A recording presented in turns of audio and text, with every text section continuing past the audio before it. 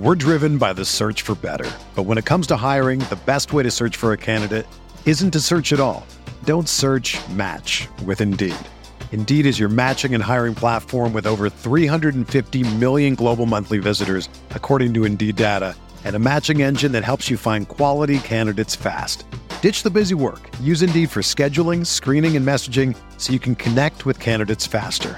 Leveraging over 140 million qualifications and preferences every day, Indeed's matching engine is constantly learning from your preferences, so the more you use Indeed, the better it gets.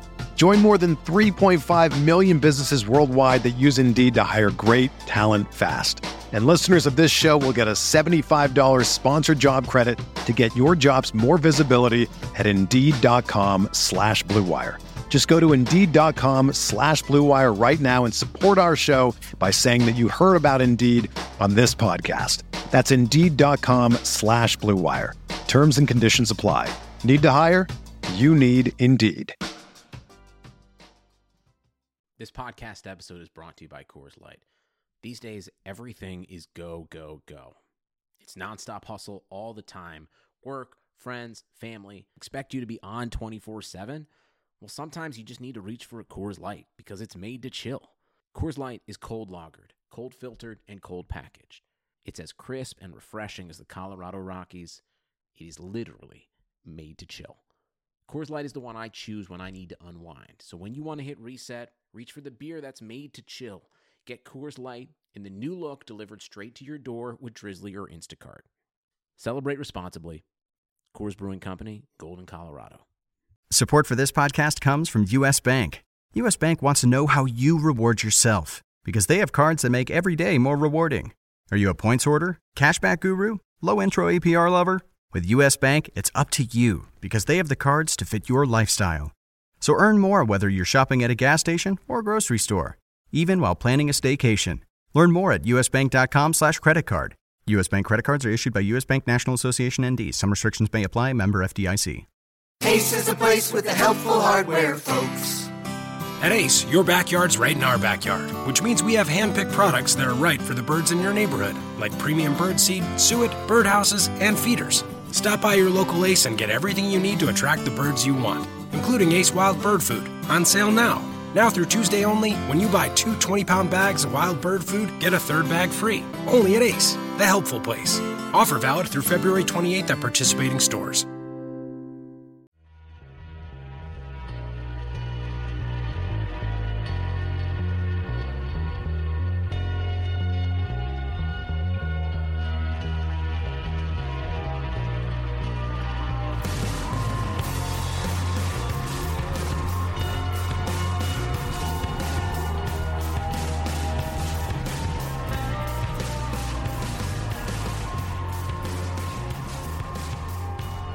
Welcome to the RotoWire Fantasy Football Podcast, brought to you by NoHalftime.com. Derek Van Riper here with Nick Whalen. If you listen to this podcast on iTunes or Stitcher, could take a moment to leave us a rating and review. We'd greatly appreciate that. Thanks to those of you who have already done that. It's part of the effort to make this the most heavily award-winning podcast of all time. Yep. Heavily award-winning. I think we haven't won any awards yet. We're starting off a little bit more slowly than we would have liked, but I think it's only a matter of time. Yeah, I'm guessing all that hardware is going to come just falling any in day now. All at once. This is going to be the Week 3 preview episode. We're going to take a look at each of the 16 games on the schedule. Of course, it's been a bad week for injuries. A lot of the key injuries we know about already, but we're finding out there's some players that have been held out of practice early Thursday whose status may actually be in jeopardy in Week 3. Brandon Marshall among them, so we'll kind of get to those as we roll through each game preview. Let's start with the Thursday night game. Texans on the road at New England. Jacoby Brissett, as you had correct from day one, going to get started, appears, for the Patriots in this one. They may have Rob Gronkowski back. We're probably not going to know until 90 minutes before kickoff because that's how the Patriots roll. My belief is that they would just sit him because they get the extra time off before Week 4, but if he's healthy enough to play and isn't going to do extra damage to his leg, then having a guy like Gronk on the field certainly makes Brissett's job a lot easier in what's otherwise a really difficult matchup against a good Houston defense. Yeah, I mean, we didn't really see the Patriots open up the playbook a whole lot for Jacoby Brissett. I don't think he threw a ball or completed a pass more than, I think it was 8 yards downfield, which is about what you'd expect for a third-string quarterback who they probably didn't expect to take a single snap this season, let alone the next 2 or 3 seasons. So it's an interesting situation. It's another. This would have been a tight game had Garoppolo been starting. One that you would kind of waffle back and forth about. And I think the fact that he's out as well as Brady probably to me pushes this one in favor of the Texans, even on the road. But at the same time, if there's any team in this league or any team in sports that could seamlessly transition from a Hall of Fame quarterback to a backup to a third stringer in a matter of a couple weeks, I think it's the New England Patriots. The Patriots could do pretty much anything. They could roll out Steve Grogan of Tecmo Super Bowl fame at quarterback at like age 57, and Grogan would probably throw for 250 and 2 TDs. So I never want to count them out, but it's 21-20 as far as your implied score favoring the Texans. They're 1-point favorites in this game. I think the big question is how many of the other Patriots are you sitting down in this matchup? I mean, Edelman to me kind of just gets his. He runs a lot of shorter routes. What if he ends up going in at quarterback though? There's that slim possibility, which I still I want that to happen, not from a fantasy perspective, just from a pure entertainment perspective. Yeah, I mean, I think he'd be okay. I think they could run a play or two where they just direct snap to him and he runs it, or maybe flips the ball downfield. But I think that was more just to throw off the Houston defense than anything else. I think they're going to use Brissett as the primary quarterback. I think that was more just media and fan manufactured buzz than anything, right? I mean, he used to play quarterback. Maybe he'll play quarterback. Belichick gets a question like that, and he's like, yeah, we'll think about it. And you just kind of like. But for Belichick, that's a pretty ringing endorsement as far as he goes. But I mean, to go back to your original question, obviously I think LeGarrette Blount is a must play this week. We saw him have a huge workload after Garoppolo went down in the second half against Miami last week. I think that's going to continue. I think the Patriots are going to try to shorten this game. I think they want to minimize, the times where they're facing a 3rd and long and they have to ask Jacoby Brissett to make a throw. I think ideally they're just going to kind of dumb down this playbook and try to escape with a close win. James White could be very active as a pass catcher, but I still don't know if it'd be enough to where I'd want to trust him in PPR settings even. But Blount and Edelman are the 2 players I would use. Hogan doesn't make it for me. Martellus Bennett. Is it worth waiting on Gronk? If Gronk plays, I think you have to use him. I think you have to. It's Gronk. Gronk with half the usual snaps could get all the looks in the red zone, and anything they throw in close would probably go in his direction. To me, he's just too good to sit if he's active. But again, we'll know 90 minutes before this one kicks off. 8:25 Eastern kick tonight for that Thursday night matchup. I think in this case, I'm going to take the Patriots. I'm an idiot. I'm going to take the Patriots. They're okay. Home. They just always find a way. Even though logic would tell you Houston goes in, wins a tight, low-scoring game, I think the Patriots are going to – Jacoby Brissett has been in this position before at other levels. In high school as a freshman, I think it was the state championship game, quarterback went down. He came in, played really well, like almost helped his team pull off an upset. NC State had some big games. I mean, just a guy that wasn't always called upon right away, but when asked to step in at previous levels, he's done that and – handled himself at a really high level. I mean, the Patriots took this guy in the 3rd round for a reason. Does the Patriots pick, is that under the belief that Gronkowski plays? Does Gronk being in or out matter to you at all when it comes down to picking this game? Yeah, it does actually. I'm assuming Gronk is in based on the weird signs from the beat writers. Obviously, you feel better about it if he's playing. Right. If he's not, given how close the line is, I'd probably flip it to Houston. But I'm assuming Gronk plays, taking the Patriots. I mean, Houston's been good, but they haven't exactly been explosive offensively these first couple weeks. They've still been leaning on that defense, which is fine. I think that's what we expected. Osweiler hasn't been outstanding, but he's been good enough to let the defense carry them. I mean, they only put up 19 points against what's a good Chiefs defense, and ultimately a conservative Chiefs offense. But Osweiler was just 19 of 33, 268, 1 touchdown. I mean, I think it's been a little bit overstated, maybe, with this 2-0 start, just how kind of mediocre he's been. But again, at the same time, they don't really need him to make these huge plays as long as he's not coughing up the ball. No, they'll run the ball a lot with Lamar Miller. That's part of the game plan. I mean, DeAndre Hopkins is going to get his targets and be pretty productive, I think. It's not a week where you'd sit him down. He's kind of matchup proof to me. I mean, what about Will Fuller? Fuller's on the fringe. Like I think with Fuller, does the New England defense just say, hey, we know Hopkins is going to get his, so we'll roll some coverage over there, but let's make sure Will Fuller doesn't beat us over the top for a 40 or 50 yarder. Right. Let's just take him away and kind of let Hopkins do his thing, but just contain him as opposed to worrying too much about Hopkins and then letting Fuller beat you, kind of in a John Brown sort of way, right? Like John Brown didn't really do much against the Patriots in Week 1. I wonder if they'll do the same thing to Will Fuller. I don't think a rookie receiver's ever had 3 straight 100-yard games, by the way, to open a career. Really? I can't think of a time off the top of my head. I could not find it for the life of me. I remember seeing it on Twitter during the games on Sunday. There was some comparison that Will Fuller had joined another receiver as the only 2 to ever have back-to-back 100-yard games to begin the year. So I'm inferring that, if those were the only 2 to open with 2 straight 100-yard games, I would think he would be the only one if he's able to reach 100 yards, which seems like a long shot against this New England defense, but still something to keep an eye on. I'll try to dig that up and see what I can find. All right, yeah, keep digging in the corners. That's why we pay you the big bucks. Moving on to the first game on Sunday, Arizona going on the road to Buffalo, over under 47. I'm guessing most of that's supposed to come from the Arizona side. Did everyone forget that 2 of the Bills' big plays last week, Greg Salas and Marquise Goodwin, long TDs, like those happened, but that was more than half of the yardage through the air. Right. They fired their offensive coordinator. Sammy Watkins' foot isn't 100%, whether it's 20, 30, 40, I don't know. He didn't even play the last couple of series of that game. The offense basically stopped after that long Goodwin touchdown. Yeah. There was nothing else. And Arizona's defense is good. Like all of those factors to me, the only thing that works in the Bills' in favor is that they're home.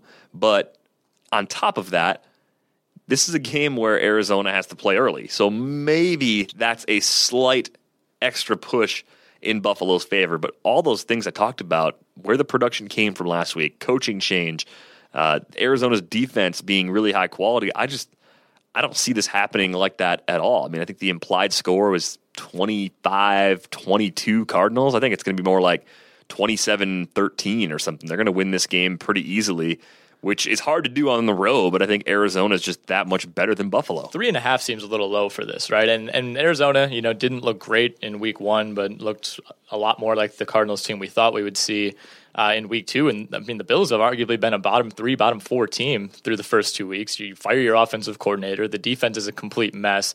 I mean, if this game was in Arizona, I think obviously the line would be considerably different. I just don't know that, they have to travel across the country. It's not always the easiest place to play, but, it's also mid-September. You're not going to Buffalo in November when there's snow and there's cold. I think this is an easy win for Arizona, and I think they cover that pretty easily.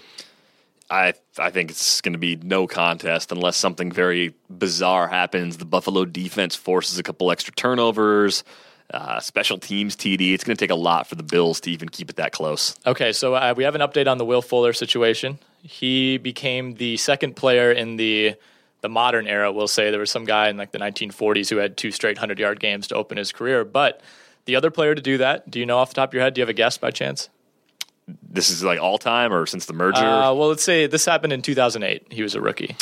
A rookie in 2008, so that goes back. It doesn't go back far enough to be Anquan Bolden. I know he started off his career on a high note, so it's not Bolden. That would have been my guess, I think. 2008. Similar type of deep threat. I got nothing. Yeah, all right, it's tough. Deshaun Jackson. So Deshaun Jackson was the only other player other than this 1940s guy to open with 2 straight 100-yard games. Week 3 of his rookie season, he had 5 catches for 40 yards. So Will Fuller has a chance here. Yeah, I guess he does. I just think they're going to take away the big plays. Yeah, I think so too. Hopkins on volume will be fine, but I think downfield Will Fuller may find tough sledding this week against that New England secondary. Minnesota on the road at Carolina. Who are they going to lose this week? Like, I mean, they're 7-point underdogs. Could be anybody. How much of that is rooted in AP not being there? Because AP wasn't good in the first 2 games. They're on the road. Carolina can score. Minnesota's defense is good, though. But they only scored 17 points last week. Yeah, maybe Green Bay's defense is okay, though. I think Green Bay's defense is okay, actually. So I think Carolina's just that good. I think I'm taking Minnesota with the points, though, even though I expect Carolina to win. I think they're going to keep it closer than expected. The thing I still want to see with Carolina, can they slow down like legitimate top number 1 receivers? In this case, we're still talking about a guy in Stephon Diggs who doesn't have a great quarterback throwing him the ball. He did on Sunday. I think that was just Diggs making Bradford look really good. I'm kidding, yeah. But if you look at it, I mean, Trevor Siemian wasn't a good test for them in week 1, and certainly last week, Blaine Gabbert with Torrey Smith wasn't any sort of test for their secondary. We just don't know what their secondary actually looks like without Josh Norman against the top wideouts. This will be their best test yet. I think Minnesota can hold their own, though, in this game. Not going to call the outright win on the road because that would be outlandish, but getting 7 just seems like they're getting too much. The Jerick McKinnon thing, I like him as like an RB2 or flex this week. Again, Carolina's stout against the run, but what he might lack on the ground, I think McKinnon can make up for as a pass catcher because the game plan is probably going to shift to be a little more pass heavy. And with that, I think they're going to lean on the back. I think it has to be. And you never want to overstate the loss of a guy like Peterson, but I mean, he really hadn't done anything through the first 2 weeks of the year. 50 yards, I think, on 20-plus carries. I mean, it's not like he was off to this great start and the offense was running through him. I mean, if anything, they had struggled to move the ball. So I think if you're comparing the first 2 weeks to what they're going to look like going forward, they really don't have anywhere to go but up in terms of the running game, and certainly Asiata and McKinnon aren't as talented as Adrian Peterson, but I think they would struggle to not match 1.5 yards per carry or whatever Peterson was at through these first 2 games, just 19 yards on 12 carries against Green Bay before the injury. So to me, that's somewhat negligible based on the production they've gotten thus far, but I think Stephon Diggs is really, really good. I think he showed that on a national scale finally on Sunday night, but beyond that, I think if you're able to take Stephon Diggs away,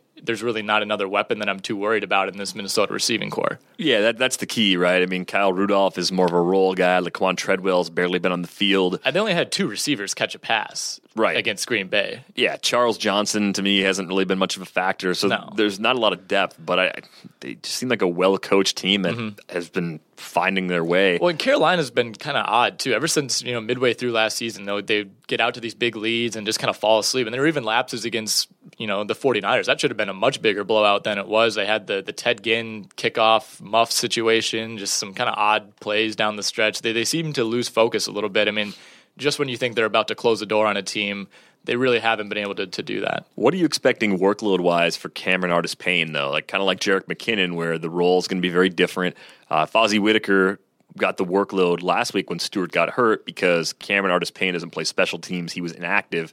So is it 50-50? Is it pass catching for Whitaker? It's tough. Early downs for Cameron Artis-Payne. I mean, they had a brief stretch of this late last season, and it seemed like Cap, as people are calling him, had the slight upper hand with respect to the workload, but not enough to where I have a great deal of confidence against them going up against a good Minnesota defense because they can use Cam in close, they can use Tolbert in short yardage, and they could use Whitaker as a pass catcher.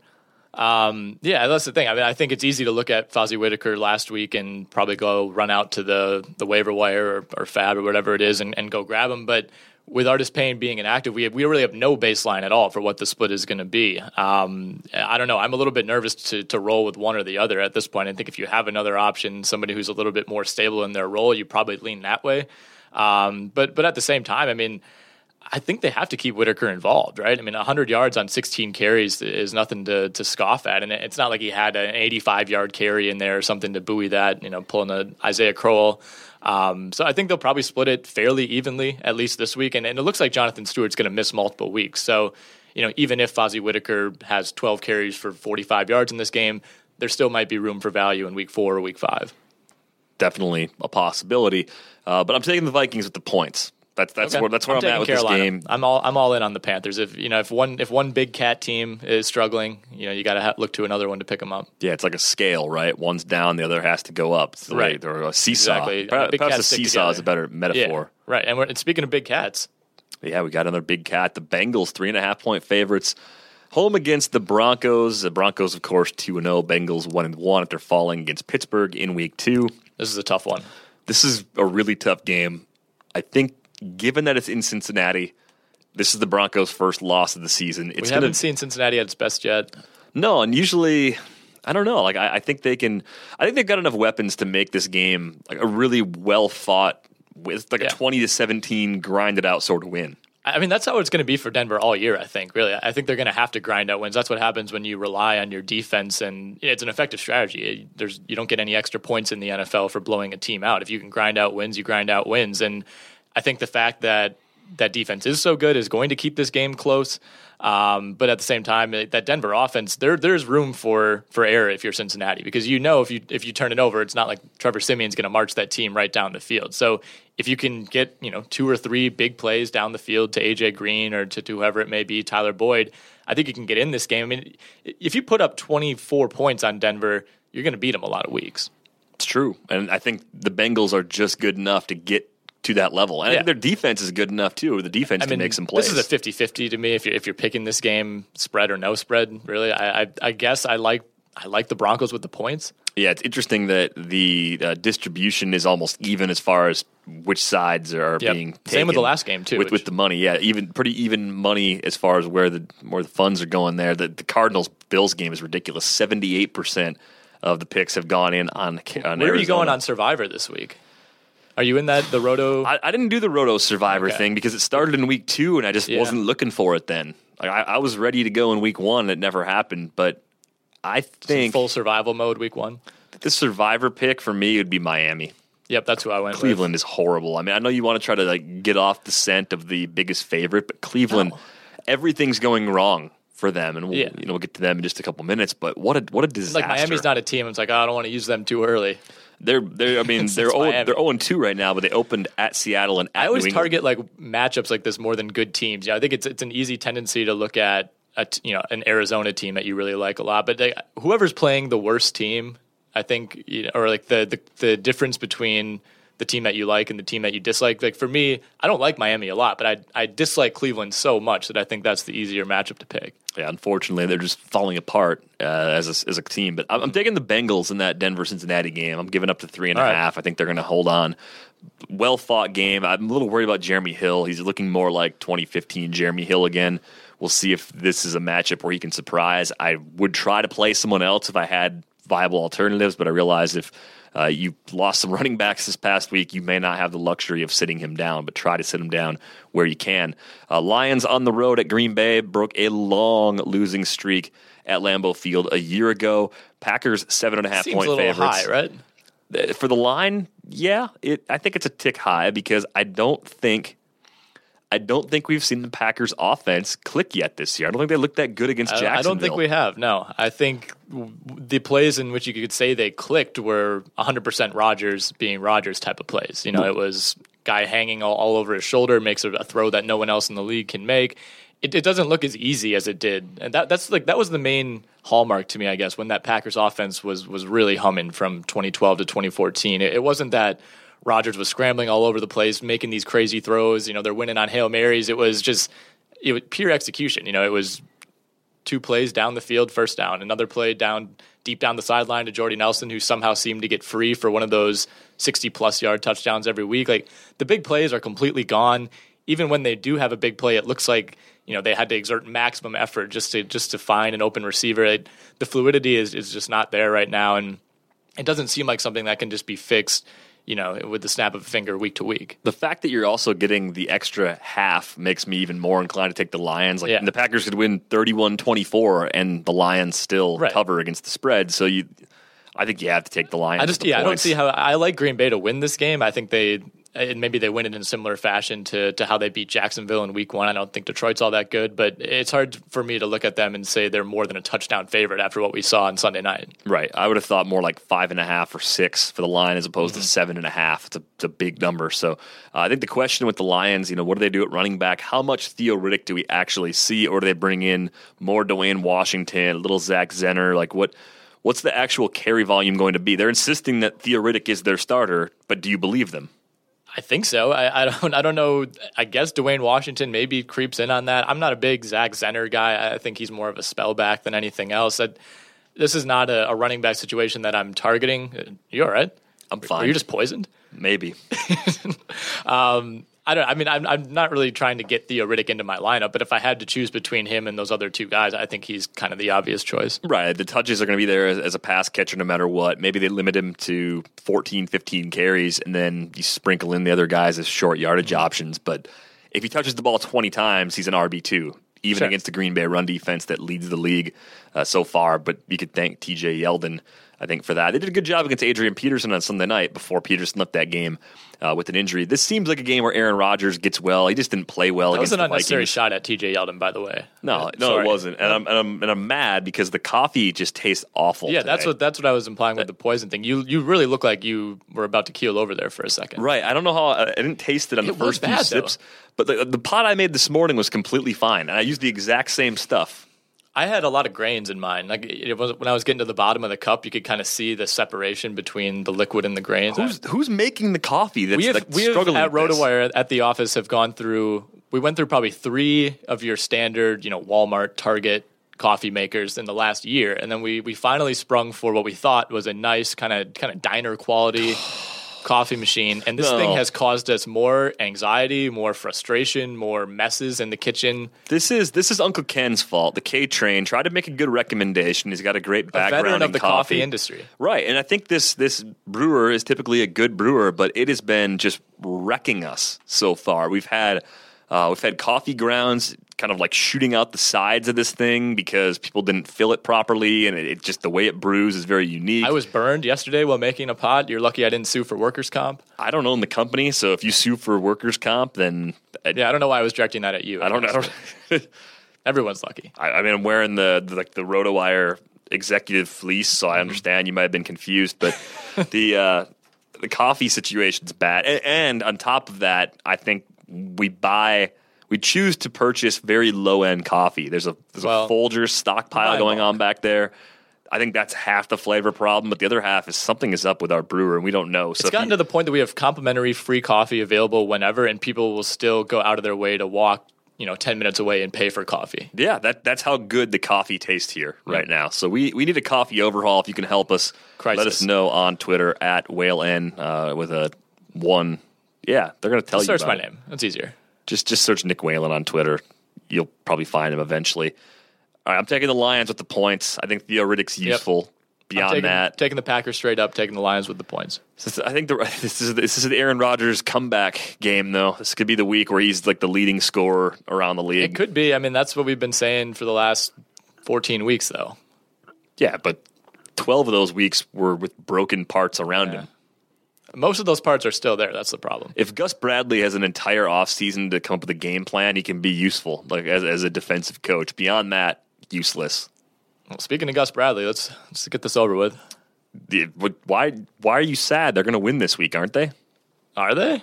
They're playing a 2-0 Ravens team. Well, yes, the 2-0 Ravens. Arguably their toughest game so far. The 2-0 Ravens favored by 1.5, visiting Duval. How does anyone ever favored going into Duval? You've been there. You've seen it firsthand. Yeah, it was amazing to me. I mean, from the Go Pack Go chants as I was walking into the stadium to the Go Pack Go chants while I was in the stadium to the Go Pack Go chants midway through the third quarter. It's not much of a home field advantage. I don't think the Ravens are going to travel quite as well as the Green Bay fan base. I wouldn't expect that. But I think the Jags fan base has probably hit maybe an all-time low. And things have been pretty bad, as you're aware, for these last couple of years. But at least when they were losing games in 2013, 2014, there were no expectations. They were expected to get blown out. But now there are expectations, and they're still finding themselves down 35-0 in the third quarter against a Chargers team that has no weapons. I think we should bring Eric J into the conversation to get his take on the Jags. I mean, he's a little older than you, so he's suffered longer than you have. Rooting for this team. Jags haven't been around that long. You got to remember that. And the suffering didn't really begin until the mid-2000s. Like, they pretty much hit the ground running. Well, the Jags have been around. They're the same age as my sister. So I remember I was like 8 when the Jags became a thing and my sister was born. So I remember both of those things happening. And you're right. They've been mostly bad. I mean, the Mark Brunell. Well, for the first decade, they were actually pretty good. I mean, until 2008, they were a very respectable franchise, arguably the most successful franchise in NFL history. Since then, things have not been so good. Okay, so here's what I think. Bortles is going to get a lot of attempts again because the running game is going to be bad. Ivory, if he plays, will be limited. Right. Yeldon is worse than the coffee that I just drank that I almost spit into the microphone. Mm-hmm. With that, you get a lot of attempts. Robinson should be fine. I'm not worried about him right now. I think the other weapons being healthy is good for Bortles this week. He's got everybody at his disposal. Marquise Lee has looked borderline decent. Borderline usable if someone goes down even. And then on the Ravens side, it's like, I don't want West or Forsett. I'd play Mike Wallace. I'm okay with playing Flacco if you're in like a 2-quarterback situation, or even just in a mix and match, and maybe you don't like Kirk Cousins' matchup against the Giants, something like that. You can play Flacco. But I want nothing to do with the running backs. I'm even reluctant to buy into Dennis Pitta only because of the magnitude of his injury. Like I'm happy for the guy for getting back from just the litany of injuries he's dealt with, but I am very surprised that he was contributing anything close to what he did last week. So I'm not banking on that repeating. But this game, Ravens favored by 1.5. I think your boys get it done. I'll take them with the extra 1.5. If they're down big at halftime, we might see the first ever mid-game coach firing. You think it's got that? It's in the cards. That bad? It's that bad. He is bad. He's bad. Who are they going to hire instead, though? I don't know. That's the thing. It's like there's not much precedent, especially for a team like this, to fire a coach mid-season and just completely reverse the trajectory of your team. You know, like Dan Campbell did it for a week. Remember, for a week. 1 week. What we're happened? Like, holy crap, the Dolphins are good. They're actually the team we thought. It was all Philbin, and then they just went back to being the same. That's exactly what I could see happening. Like, I mean, the Jags, they need to win this, or you can pretty much kiss the playoffs goodbye, especially if Houston wins tonight. In the third week of the season. Didn't we just talk about these percentages last week? Like percent of 0-3 teams that make the playoffs. I mean, the Jags basically need to win the division, and they're already 3 games back of Houston. Could be 3 games back of Houston if the Texans win and they lose. I'm just saying it looks pretty bleak. Does this look like a team to you that's able to recover? No, not really. But if everyone liked them 2 weeks ago, how can you hate them so much right now? I think that's where I'm at. Like, I'm not ready to give up on them just yet. Is what did it. Yeah, San Diego is a well-oiled machine, though. The Jags had Paul Posluszny on Travis Benjamin for a lot of the day. If he's on Mike Wallace, you're going to want to buy Mike Wallace shares. Mike Wallace is going to score 5 times this week if that's the matchup. It'll just run right by him. See. I mean, the Jags need to win probably both of these next 2, I think, to save Gus Bradley's job. They got a Week 5 bye. Do they want to? Do you think the players like Gus Bradley? I think they do like Gus Bradley. I don't have any insider info. I'm not in Jacksonville, but I think he's like genuinely a good guy. Like, nobody dislikes Gus Bradley, the person, or the way he goes about things. I think he's, like I said on the last pod, like he would be the greatest high school football coach ever, or the greatest college defensive coordinator ever. He just doesn't quite. I don't think he's quite there schematically to be a head coach. It doesn't seem like he's there. It doesn't seem like it. The numbers seem to bear that out too. They really do. All right, let's move on. I can't talk about this anymore. All right, let's talk Browns and Dolphins. Let's move on. Let's go back to the Jags. Let's really turn the page. The Dolphins are going to cover. Yeah, they're going to, even as 10-point favorites. I think you don't like Cody Kessler. I think the Browns are on shutout watch this week. Oh yeah, Corey Coleman's got a broken hand. Isaiah Crowell, most of the yards came on an 85-yard run. The Dolphins are a good run defense. They're going to load the box against him. There's a warrant out for Josh Gordon's arrest. Yeah, there's a Parker and Landry are both healthy right now. I think that bodes well. I think Tannehill goes off. Even without Foster, they don't run it much. Maybe Jay Ajayi puts up good numbers, but I'd rather just not even use the Miami running backs if possible and just see them tear up the Cleveland defense through the air. Like 260, a couple TDs seems like a reasonable floor for Tannehill this week. There's no Brown that you can play right now. Like none. Like there's not a single one. Can't play Barnage. If you absolutely have to play Kroll, maybe. I mean, based on volume, you might be okay, but I'm just nervous about the matchup for him and then how loaded the box will be on every single play. Yeah, this is going to be rough. I mean, this also seems one where the line is so high, everyone's expecting a huge blowout. I could see Miami maybe getting a little overconfident. They struggle early, but I just can't see. I don't like the Dolphins by any means, but I just can't see them, finding a way to lose this game to this Cleveland team that has no weapons at receiver, has a third-string quarterback that's never taken an NFL snap.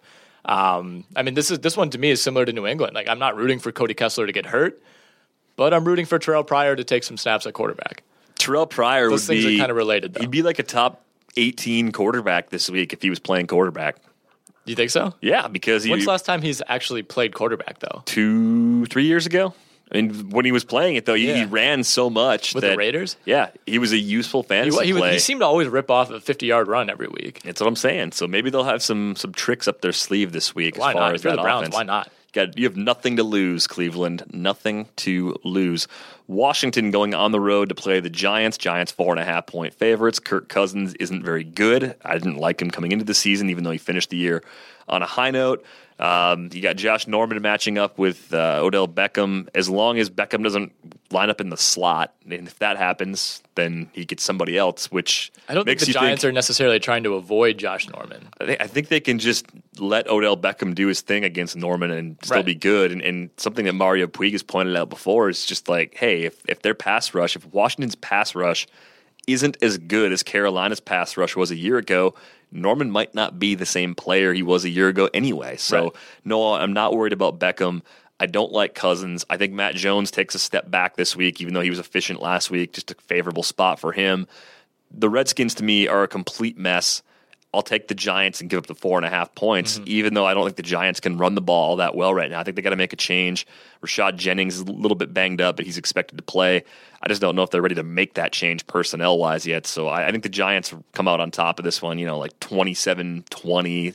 Maybe Cousins keeps him in the game, but I just don't see any real reason to expect him to be much better than he's been to this point.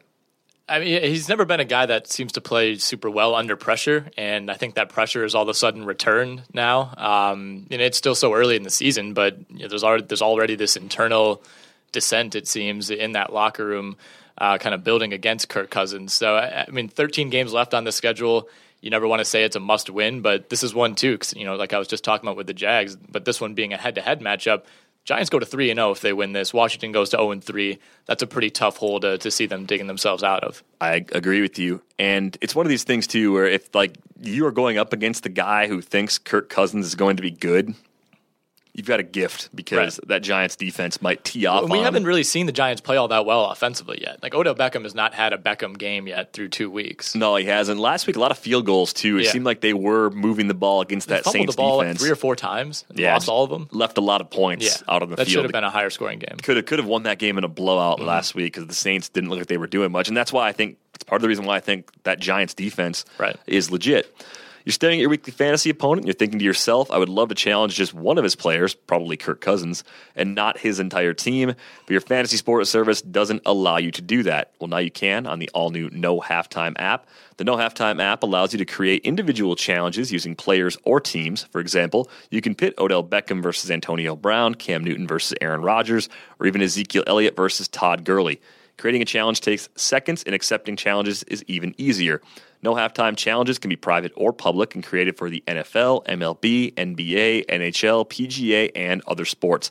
Visit nohalftime.com for more information and to download the No Halftime app for your iPhone or Android device. Use the promo code ROTOFF16 and receive a 100% bonus up to $25. Real money and fantasy supremacy awaits you.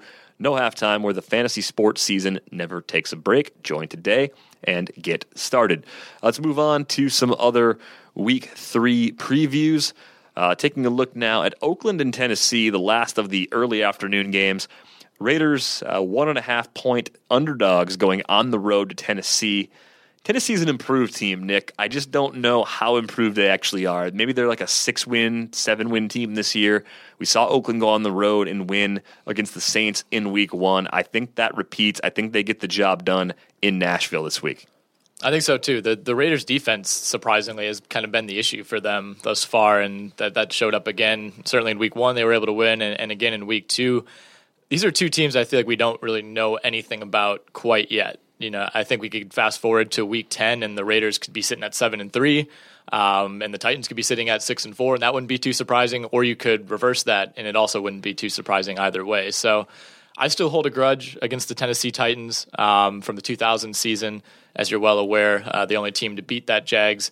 Jags finished the season 15-3, all 3 losses to the Titans. So that's still in the back of my mind 15 years later. Was that your age 8 season as a fan? That would have been my age 8 season. Since then it's kind of been tough for me to ever really get on the Titans bandwagon. I always pride myself. I don't hate any players or any teams in sports except for the Tennessee Titans. So that's fair. I think that's a reasonable stance. Do you have concerns about Latavius Murray based on the limited workload last week against Atlanta? Because I think we saw more of the backups there than anybody would have expected, especially this early in the year. And Tennessee has been pretty good against the run, especially week 1 against Adrian Peterson. Yeah. I think if you're backing Latavius Murray, maybe you look at what Adrian Peterson did in week 2, and you say maybe it's an AP problem, maybe it's a Vikings line problem, and not so much the Titans D. But yeah, I mean, I'm a little concerned more on the volume for Latavius Murray than anything else. Just 8 carries last week against Atlanta, and granted they did air it out 45 times. It was a high scoring game, and he did lead the team with 8 carries. But at the same time, if this ends up being another shootout, I don't know that the volume's necessarily going to be there. He basically did split carries with DeAndre Washington. He had 7, Murray with 8. And Washington was a little bit more effective. Murray is the one that got into the end zone, but Washington's more of the big play guy. Had a 26-yard run in that game. So Jalen Richard's been a minor part of this offense, too, through the first 2 weeks. I think Latavius Murray is still the number 1 back, but right now, what are you looking at for a maximum carry load for him? 15 or 16, and with a guy with a Kim who runs between the tackles and does most of its damage there, I don't know how that bodes as far as yardage totals. I just see him as like a mid-range or low-end RB2, and I thought there'd be a little more there once injuries started to really deplete the depth at the position, but I don't like what was happening last week. Hopefully, for the sake of Latavius Murray owners, it proves to be an outlier, but I'm taking the Raiders with the 1.5 points. Looking here at the Niners and Seahawks, Niners getting 9.5 at Seattle. I mean, is Seattle a team you're a little bit worried about right now? Did you catch that? Oh, you're doing that on purpose. Yeah, it was on purpose. that was not an accidental play. A trap game. No, I think it could be. I think Seattle scored 15 points through the first 2 weeks of the season. I think that's a little bit concerning, especially with as bad as that Rams defense looked against this San Francisco team in week 1. But if anything, maybe last week was a trap game for Seattle. And we saw it coming, though. 3 straight losses now to St. Louis. We saw it coming. Like, we talked about it. It was one of those things. It's the Jeff Fisher effect. He just has a way. They've won 4 times now against Seattle in the regular season since 2014. Magnetic pull to bring him to 500. How does he do it? There's that flow chart. I think it was PFT commenter, one of those guys on Twitter, made a flow chart basically explaining how Jeff Fisher works. If you're under 500, you win a game. If you're over 500, you lose a game. You just have to get back to 500. That's what he does. I don't know what direction the Rams go in this week, probably back under against Tampa Bay. But no, I mean, I think we're panicking about the Green Bay offense. I mean, if you're in Seattle, you got to be doing the same thing, right? Yeah, you do. The running game doesn't look good. Rawls had the 7-7, but a negative 7 yards. Really rough performance for him. He got the leg contusion as well. We saw Kristen Michael get 60 yards on 10 carries. If you're Pete Carroll and Darrell Bevell, how do you not use Michael more than Rawls at the current time based on their form? Yeah, I mean, you got to wonder where Rawls is at health-wise, and certainly the production seemed to bear that out last week. I think if you're choosing between those two this week, it has to be Michael. I think that's where I'd go too, but I'm not feeling great about anybody in the Seattle offense, except for maybe Russell Wilson. Even with Doug Baldwin banged up, I mean, look at what Cam and company did to San Francisco's defense last week. That's where I look at this game as kind of bizarre. Like, I still don't think San Francisco is good, and I don't know how broken Seattle truly is. So picking it is really difficult. Most of the money is going on San Francisco. 9.5 is way too high. I'm just inclined to say Seattle's so much better. It doesn't even matter that they'll cover the 9.5, and I'm not going to know how they do it, but they're just going to find a way. Maybe because of the concerns in the running game in particular, I should just take San Francisco with the points, but I'm very tempted to just take Seattle.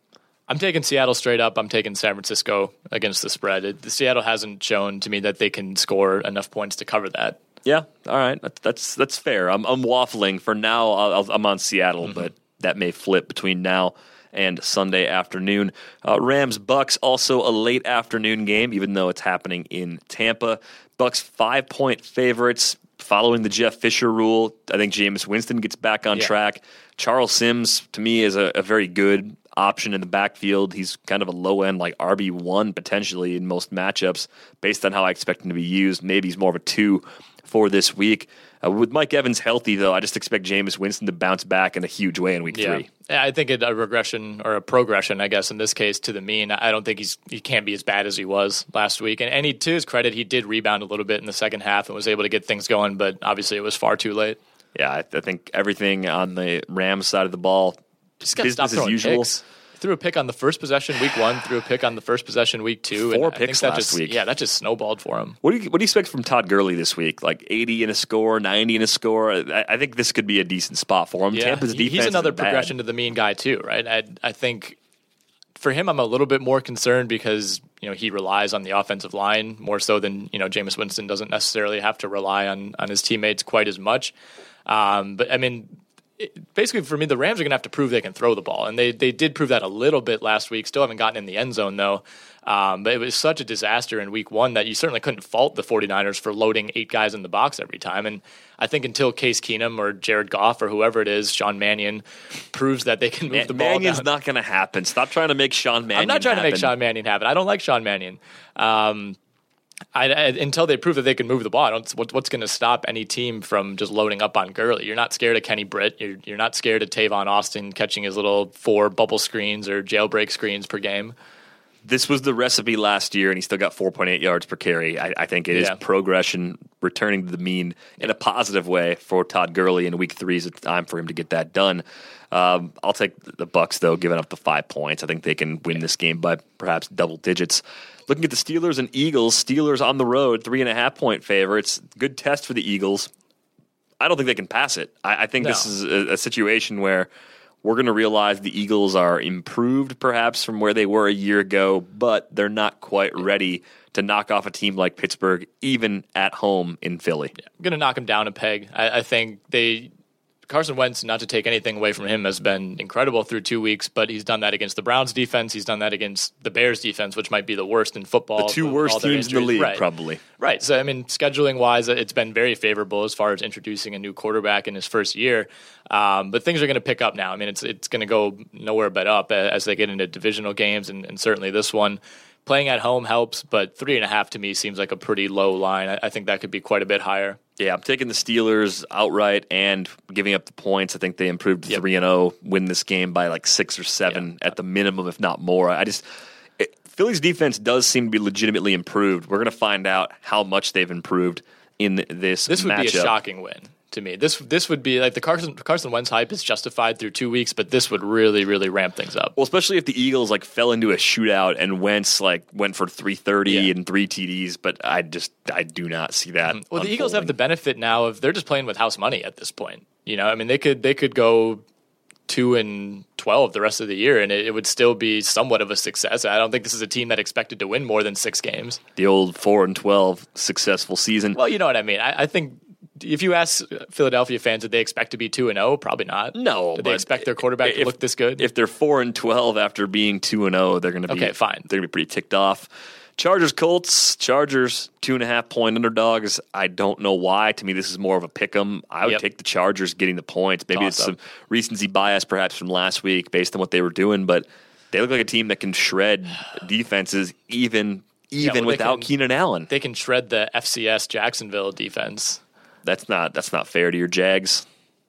I watched a video on, I think it was Big Cat Country, a great blog for great Jags content that just broke down how they were defending these San Diego long balls throughout the game, and it was just so depressing to see Travis Benjamin just running by linebackers all day. But I don't want to talk any more Jags. I've already talked way more than I want. I'm with you on this. I think this should be a pick 'em. Indianapolis has looked okay offensively, and more so in week 1 than week 2. But this still looks a lot like last year's team when everybody was banged up, especially Andrew Luck. BigCountryCat.com, is that Big what you Cat said? Country. Oh, Big Cat. SB Nation. Country. Oh, they get creative with the names. Yeah, no, I like that aspect of the operation.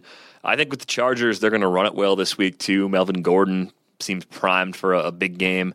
Looking at the Colts side, I mean, I want players on both sides going in this one. T.Y. Hilton will match up with Jason Verrett. We'll see how that pans out. It's not enough where I would sit Hilton down because he doesn't have to be a high-volume player to be productive. The player who's up the most in value right now in Indianapolis is Philip Dorsett because Dante Moncrief is going to miss some time. He's got a fractured clavicle, I believe is what he suffered, or was a fracture in his shoulder.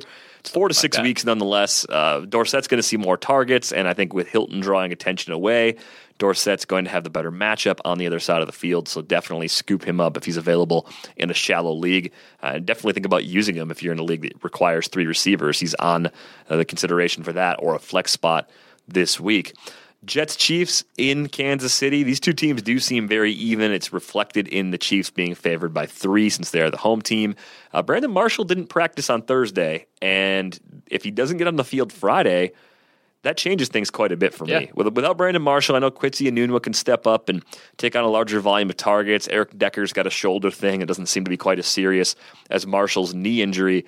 But I'm leaning towards the Chiefs even if Marshall plays. And if Marshall gets ruled out, I think it's the Chiefs even easier than the -3. It's hard to say. I mean, that Jets offense looked so good last week, but was that them playing well, or was that Buffalo's secondary just being that bad? I think that's the question. I mean, if they're able to throw the ball downfield, it seemed like Decker and Marshall and Enunwa were running wide open really throughout that entire game. If they're able to do that again, which seems unlikely against a better defense, I do like the Jets, but it's concerning that Brandon Marshall, is still up in the air at this point. I think, for them, it looked like initially he might be missing a big chunk of the season when he went down. He's able to come back into that game. How much of that was just staying loose, playing with adrenaline, all that type of stuff. Now you start getting into the practice week, and who knows what kind of discomfort and swelling he's dealing with. Even if he does play, it seems like he's probably not going to be too close to 100%. So to me, that's concerning. If it's just Eric Decker and Enunwa in that receiving core, I think you're taking out a huge, huge weapon in Marshall, and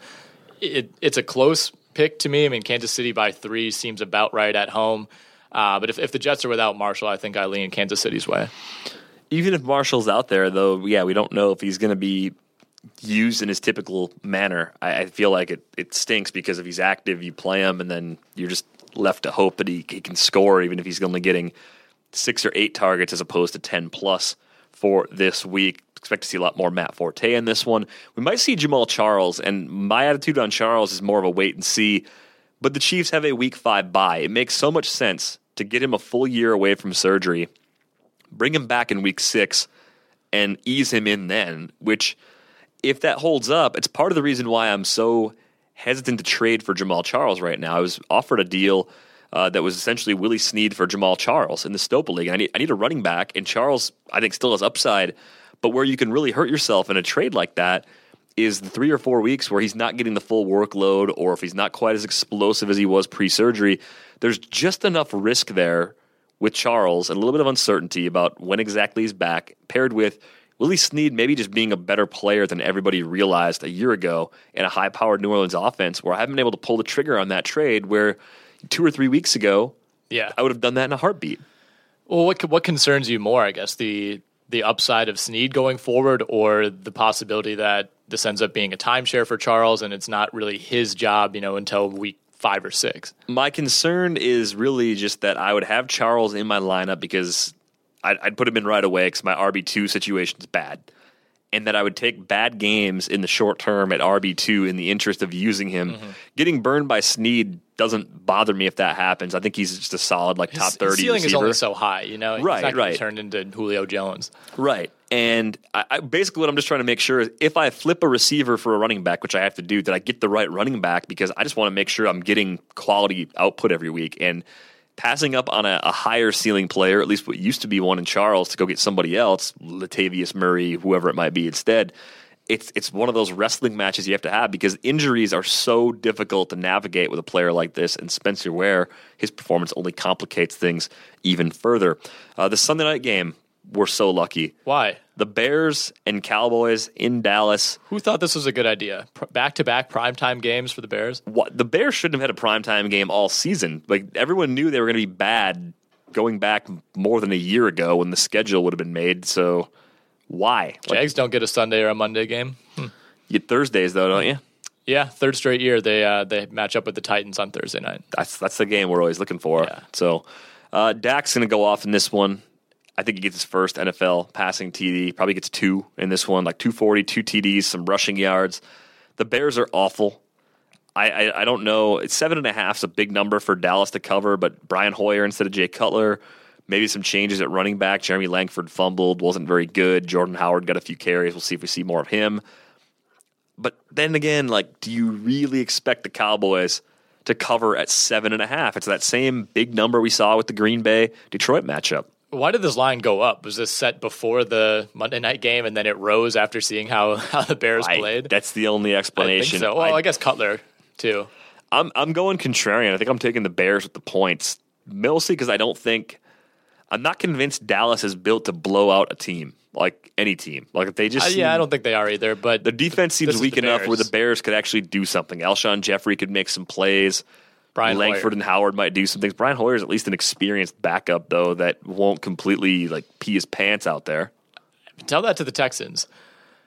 Yeah, I guess 7.5 is right on the borderline for me. Like if it was still at 5.5, I think I'd take Dallas to cover pretty comfortably. It's almost like Vegas is good at making these lines. It is, yeah. It's almost like they do this for a living. Yeah, I'll take the Bears with the points for now. That's You're high on Dak though. High on Dak this week. I like Dak more than Cousins, for example. Would you go as far as to say he's going to be Daking off? I would never say that. Huh. I'm a gentleman first, Nick. All right. Respect the game. Fair enough. Falcons Saints Monday night, 53.5 as the over under. These teams actually are the same to me, and not surprisingly, Vegas This is that one way of too. 7 meetings between them this year. Yeah, I think this is the first of 7. Yeah, they always seem to be playing. They always seem to be playing in every other game is on Monday Night Football, and more than half of those games are played in New Orleans. I don't know how they do it. Right. But I don't know if do. they have some sort of workaround where they just play a few extra every year. They like you said, they always seem to be playing in New Orleans. Whenever you check, it's well, the Saints are always better at home. Didn't they play them at home the last 4 times? Yeah, that's how I always feel about it. Yeah. I'm taking the Saints, giving up the 3. I like Cooks. I like Snead. I definitely think Ingram has a better game this week than he's had these first 2 games. So if you've been waiting patiently on him, this should be a good spot. The question is, do you sit any of the secondary options in Atlanta? I think this is a good Matt Ryan week, of course. Julio's in your lineup by default. What are you doing with the running backs? And then what are you doing with guys like Jacob Tamme, who looks more involved right now, and perhaps Mohamed Sanu, who is playing coming off an ankle injury in week 2? I think I like going up against the Saints secondary. So if you're deciding, if Sanu's your flex or your third receiver in a deeper league, maybe you go there. Freeman, I still don't know what to think about Devontae Freeman. The numbers last week were fine. 93 yards on 17 carries, but there still seems to be this creeping belief that it's actually somehow Tevin Coleman's job, and it's only a matter of time until that switches. Coleman's the one that got into the end zone last week. Coleman's the one that was more involved in the passing game. Devontae Freeman, I want to say he had 74 catches last season, which was third among all running backs. Woodhead and I believe Theo Riddick were the top 2. He only has 4 catches through 2 weeks. He's in good company last year. He was. Right, and R.I.P. Danny Woodhead and Danny Woodhead's knee, by the way. Yeah, it's too bad. It really opens up a lot for Melvin Gordon. I don't know what to make of Freeman either. I don't have him anywhere except for the Beat DVR league. And in the Beat DVR, I got to start him this week. It's a full-point PPR league, which certainly helps. But why isn't he catching passes? This is going to be a good test to see where he's at if the workload shifts some more. If you can't catch passes against the Saints, then you can't. Then you just can't. That's what they say. That's the old adage. My grandpa told me. Coach speak. Yeah, coach speak indeed. Any other thoughts on this week 3 slate, Nick? No, not really. Like I said, I hate to bring up the Jags, but this is do or die time. If they fall to 0-3, it's going to be a dark weekend for me. Yeah, I think the Jags are more likely to go 0-3 than the Saints, but I think both the Saints and the Jags get their first wins this They're week. both 50-50 games to me. Yeah, they're both pretty close. I think the Saints are a little better than 50-50 at home against the Falcons. The Falcons aren't good. They beat the Raiders last week, but what does that really mean? The Raiders are... That's why I said we don't know what the Raiders are yet. We might not know for a few more weeks. Yeah, I just think the emotional high for the Raiders, maybe coming off that big win at New Orleans, I don't know. I don't know how much that was a factor in terms of a letdown, but Atlanta's always good in September and never really that good after. It's just the typical Falcons narrative at this point. The Matt Ryan train, by the way, it's great for one more week at least, but soon you're going to have to make some adjustments. Out of coal, yeah. Yes, the coal supplies are very limited.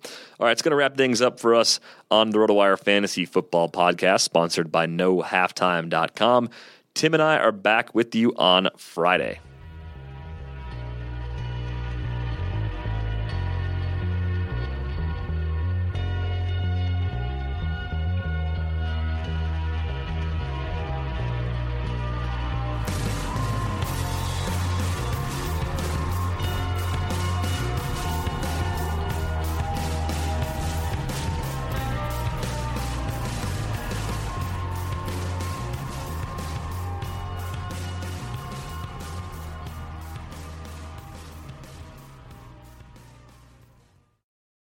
Everyone is talking about magnesium. It's all you hear about. But why? What do we know about magnesium? Well, magnesium is the number one mineral that 75% of Americans are deficient in.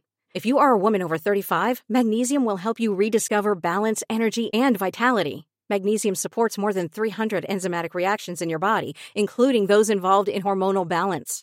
From functional medicine doctors to mental well-being and female hormone experts, we all know that magnesium is the one mineral to improve all aspects of well-being and health. But which one? Magnesium Breakthrough from Bioptimizers, the trusted choice recommended by leading experts with 7 best-absorbed forms of magnesium to ensure your body receives the support it needs for overall well-being. Go to bioptimizers.com/balance today and use code BALANCE10 for 10% off. Support your journey to wellness at bioptimizers.com/balance. Magnesium Breakthrough from Bioptimizers, your foundation to optimal health and vitality.